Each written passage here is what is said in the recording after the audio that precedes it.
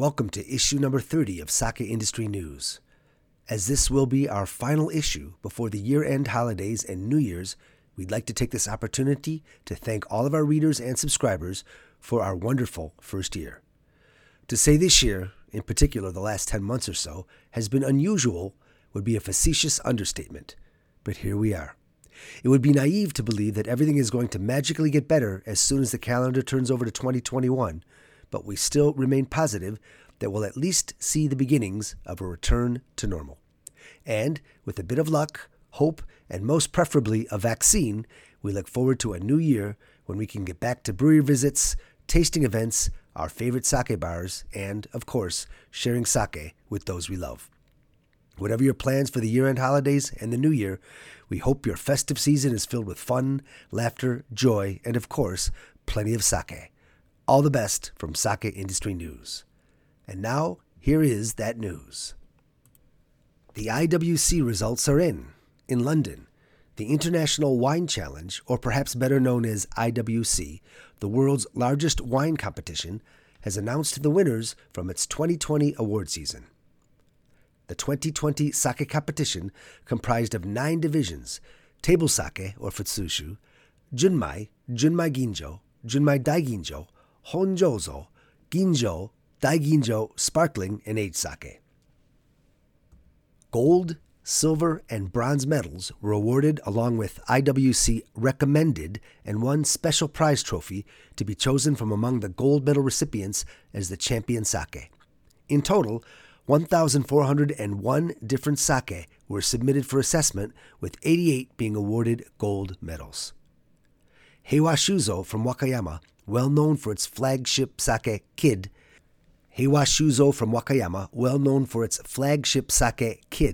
took home this year's Champion Sake Award for its Maryuzan Junmai Ginjo. And in further cause for celebration for Norimasa Yamamoto and his team, the brewery was recognized as Sake Brewery of the Year for the second year in a row. Watanabe Shuzo in Gifu Prefecture received the Best Value Award for its Komachizakura Betsugakui Futsushu. The IWC added the sake division to its competition in 2007 and is considered to be an important gauge for exporting trends.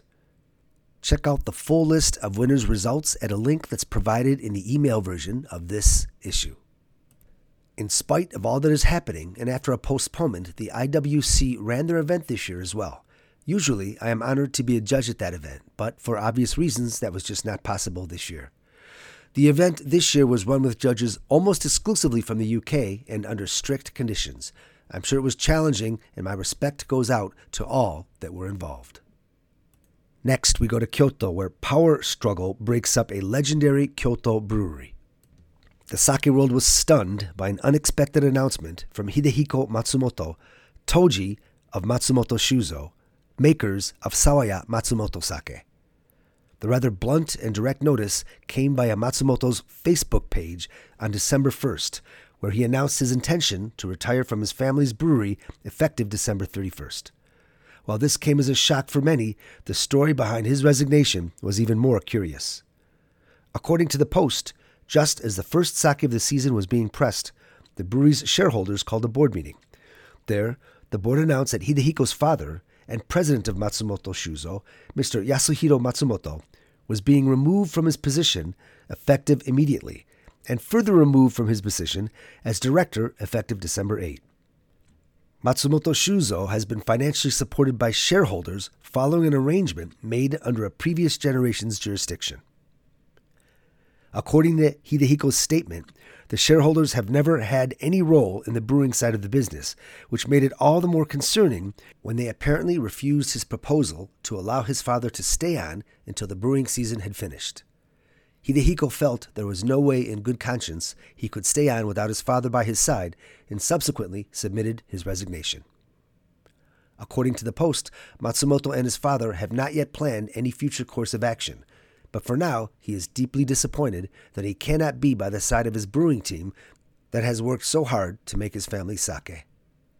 The story has unfolded a little further with some complicated backstories explaining the family affairs of Matsumoto Shuzo. Hidehiko's cousin, Shoji Matsumoto, has been named as the new president of the brewery. Hidehiko's father, Yasuhiro, is the second eldest of 4 brothers who were part of the family brewery. The new president, Shoji, is the son of the eldest of the 4 brothers.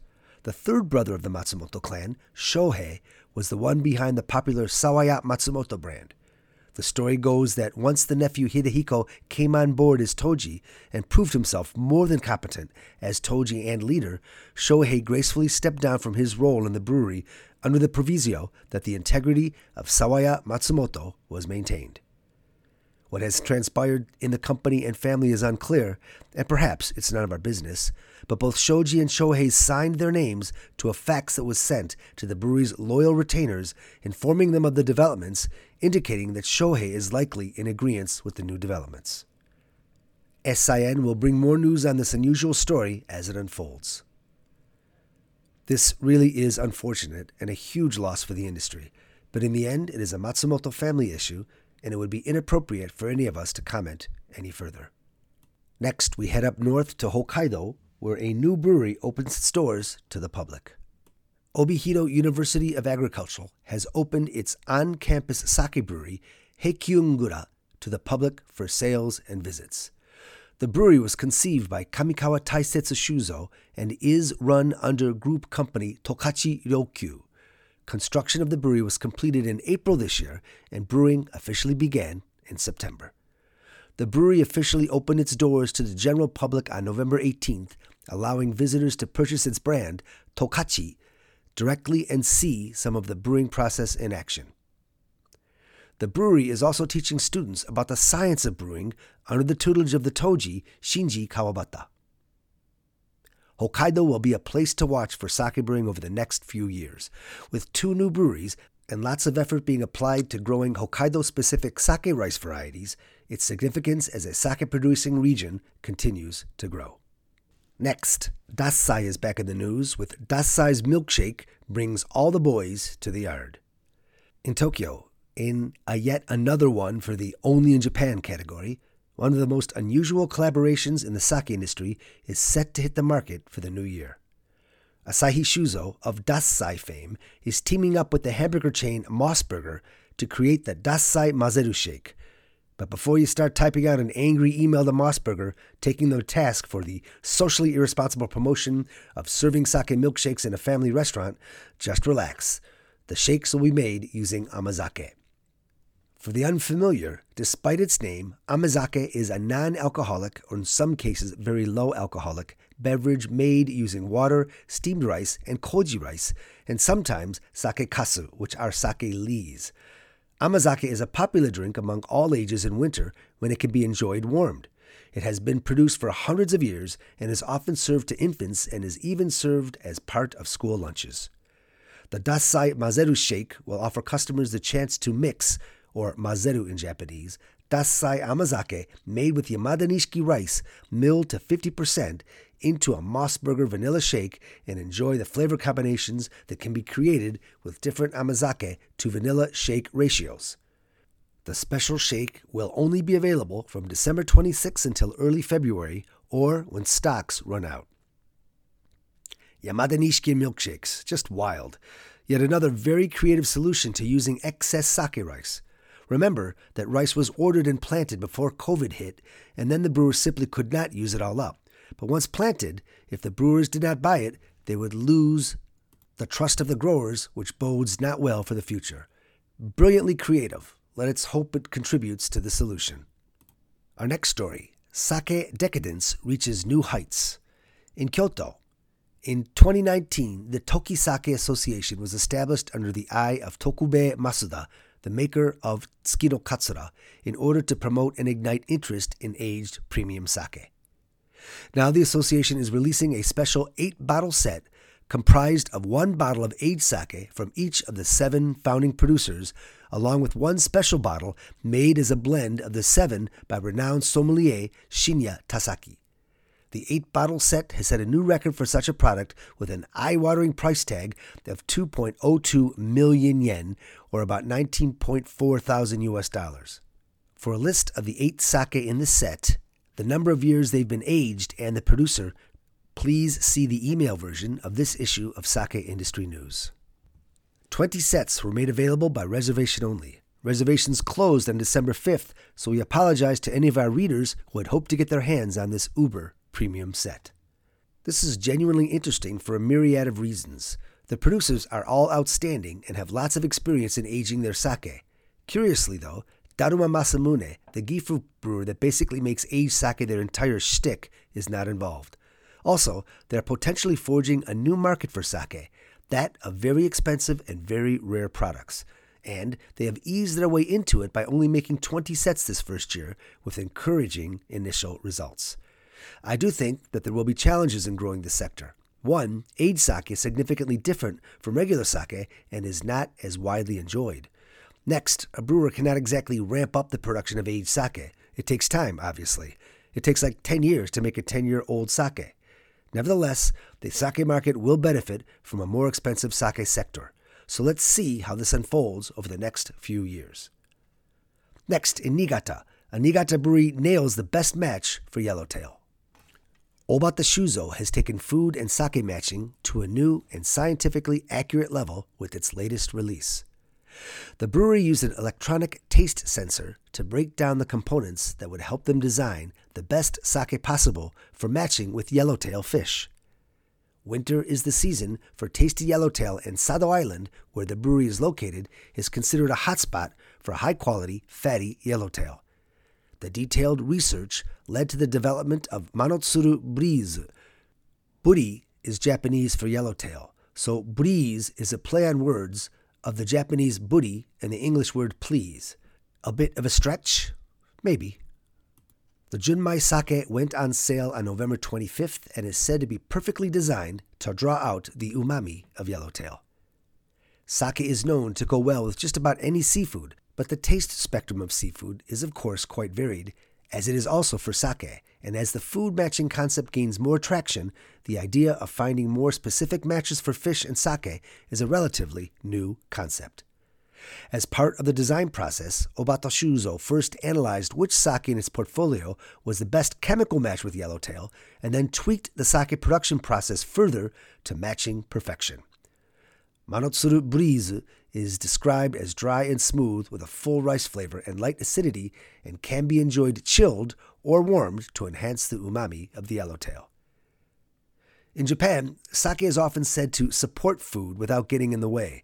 While that's true about sake, some feel that maybe not enough attention has been applied to precise pairings of sake and food. Projects like this will attract positive attention and publicity to sake and food pairing, and hopefully encourage more folks to develop their own pairings with or without cool technology. Next, heading a little bit further north to Yamagata Prefecture, Kojima Sohonten goes full Junmai. Kojima Sohonten, producers of the popular sake Toko, has made the switch to Junmai-only production as of this season. The move means the brewery will no longer produce any Honjozo products and will cease all use of distilled brewer's alcohol in sake production. Brewery president Kenichiro Kojima said that part of the motivation behind the move was as a throwback to the roots of sake brewing.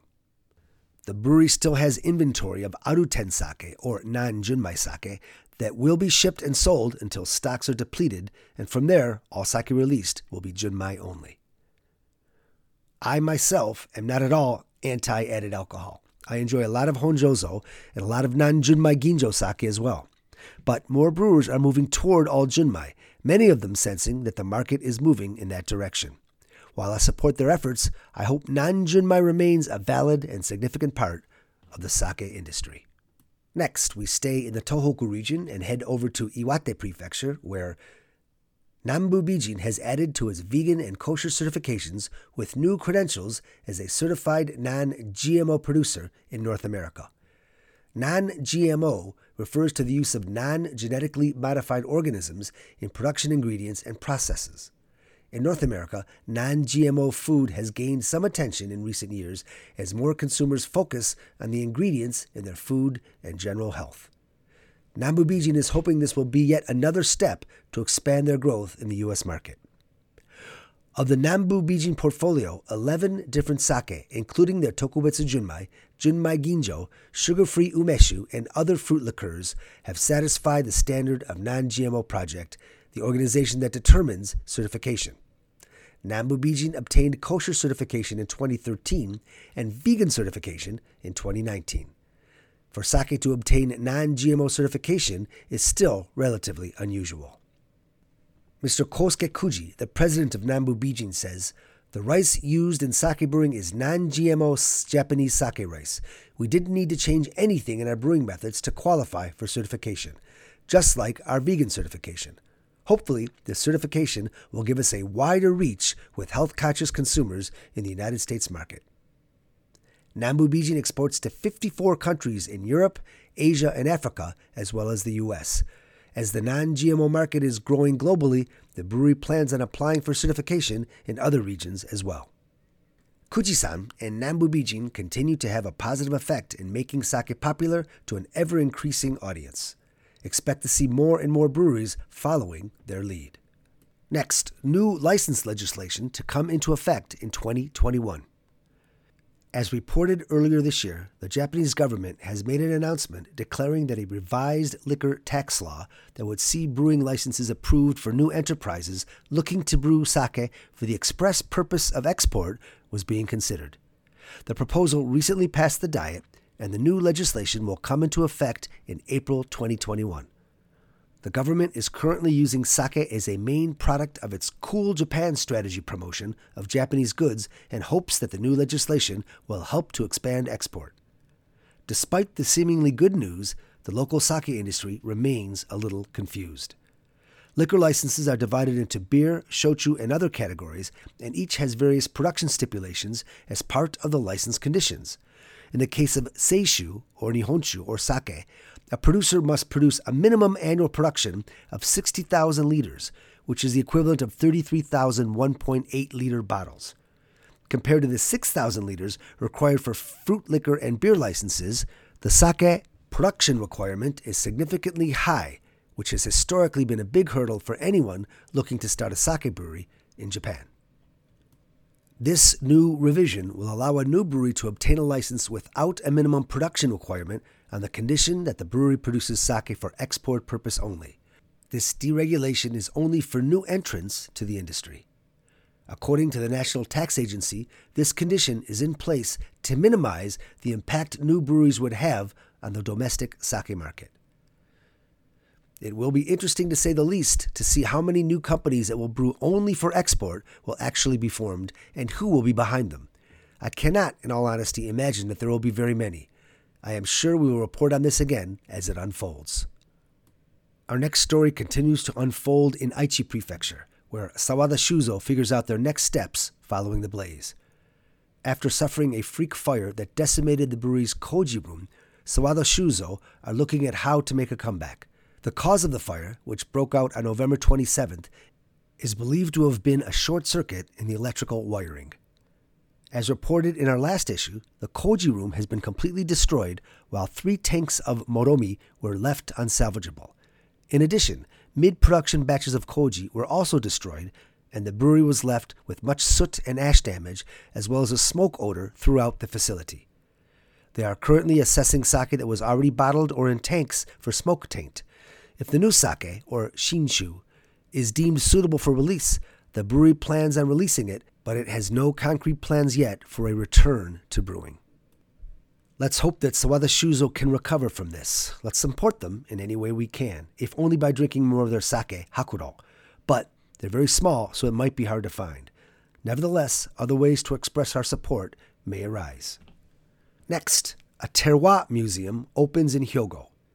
In Hyogo Prefecture, Honda Shoten has opened a tasting and sake research space in Himeji City near the brewery dedicated to the concept of Hyogo terroir. Best known for its popular Tatsuriki label, the brewery has dabbled in the terroir concept before through its terroir tasting set of Tatsuriki sake, 3 sake made exactly the same way but using top-grade Yamada Nishiki from 3 of the premium growing regions of Hyogo Prefecture. The Terroir Museum will offer tasting samples that showcase the concept of terroir as well as display terroir research materials. The former president of Honda Shoten, Mr. Takayoshi Honda, was a firm believer in the influence of soil on rice quality and, in turn, sake characteristics. For some 20 years until his death a few years ago, Honda regularly studied and categorized the characteristics of different soils at the Kyoto University's Soil Laboratory.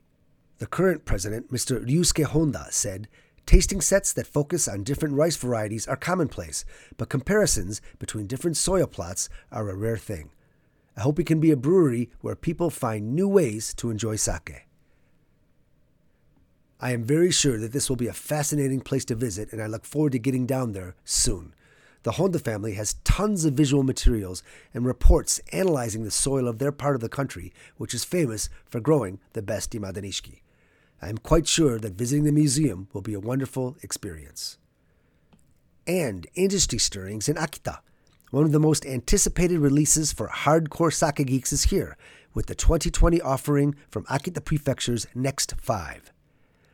Next 5 is a group of 5 breweries from Akita Prefecture that collaborate each year in an effort to make sake for the future.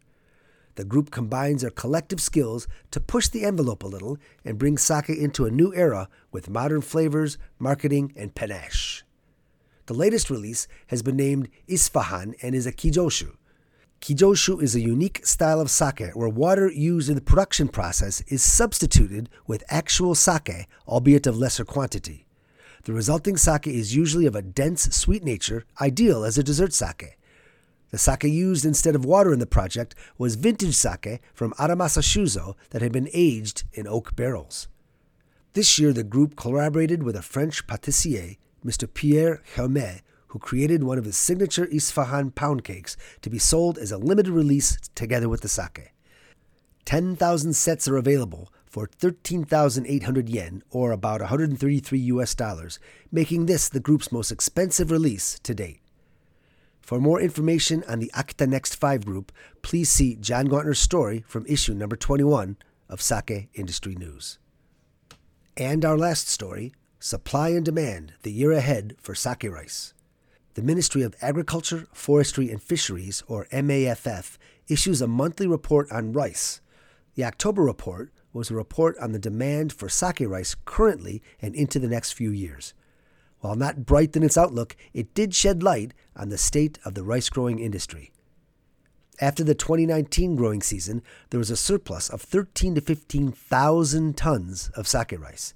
This could be attributed to a number of factors, as yields go up and down each year and do not necessarily correspond to predictions. Then, in 2020, demand for sake rice dropped hugely by 24%, or 23,000 tons. This is expected to lead to a huge surplus, but the final numbers will not be calculated until January of 2021. Based on all of this, in 2021, sake rice production will need to be curtailed by 27%, or about 26,000 tons, in order to begin to approach a balance between supply and demand. But this does not even take into account the rice that is likely to be left over from the 2020 harvest, and when that is factored in, it will likely be necessary to reduce even further the amount of sake rice that is grown. The report noted that the supply and demand balance for 2020 could not be fully assessed until January, once all the rice production numbers have been gathered. This will be included in their February 2021 report. The report emphasized that stable business relations and transactions between rice producers and sake breweries, or rather sake rice purchasers, strictly speaking that could include middlemen and trading houses, would be vital. It also emphasized that in order to help rice producers grow the appropriate amounts of rice, contracts and also multi-year contracts, which are hitherto not common, should be encouraged. Based on the results of a survey that they sent this year to 1,421 breweries, of which 730 responded, asking how much sake rice would be needed in the 2021 brewing season, the number was down to 56,000 tons, or 19% from 2018 levels. The same survey sent last year, however, which was pre-COVID, indicated that the same amount of rice was expected to be needed in 2021 versus the 2018 season. However, obviously, COVID drastically dropped both domestic and export shipments, and this, in turn, left to a lot of rice that went unused and remains in storage. Note that, as reported in a previous issue of Sake Industry News, a lot of research is going into how to best store rice for use in a later brewing season. While the optimum conditions have not been fully ascertained, using one of several methods, which include temperature and humidity levels in controlled storage, will ensure the rice will stay in good condition for brewing. This should, of course, help a bit. While the report did not address this, one challenge may be getting rice producers to grow more sake rice again once things stabilize. It may be appealingly easy for them to stick with table rice rather than switch back to persnickety sake rice. As is the case with just about everything these days, all that can be done now is to patiently wait and see how things unfold. And our role as sake professionals is simple: drink more sake, promote more sake, sell more sake. And that wraps up issue number 30 of Sake Industry News. Thanks for reading and thanks for listening. We wish everyone a peaceful end to 2020, and we wish everyone a happy, blessed, safe, and healthy 2021. Kanpai.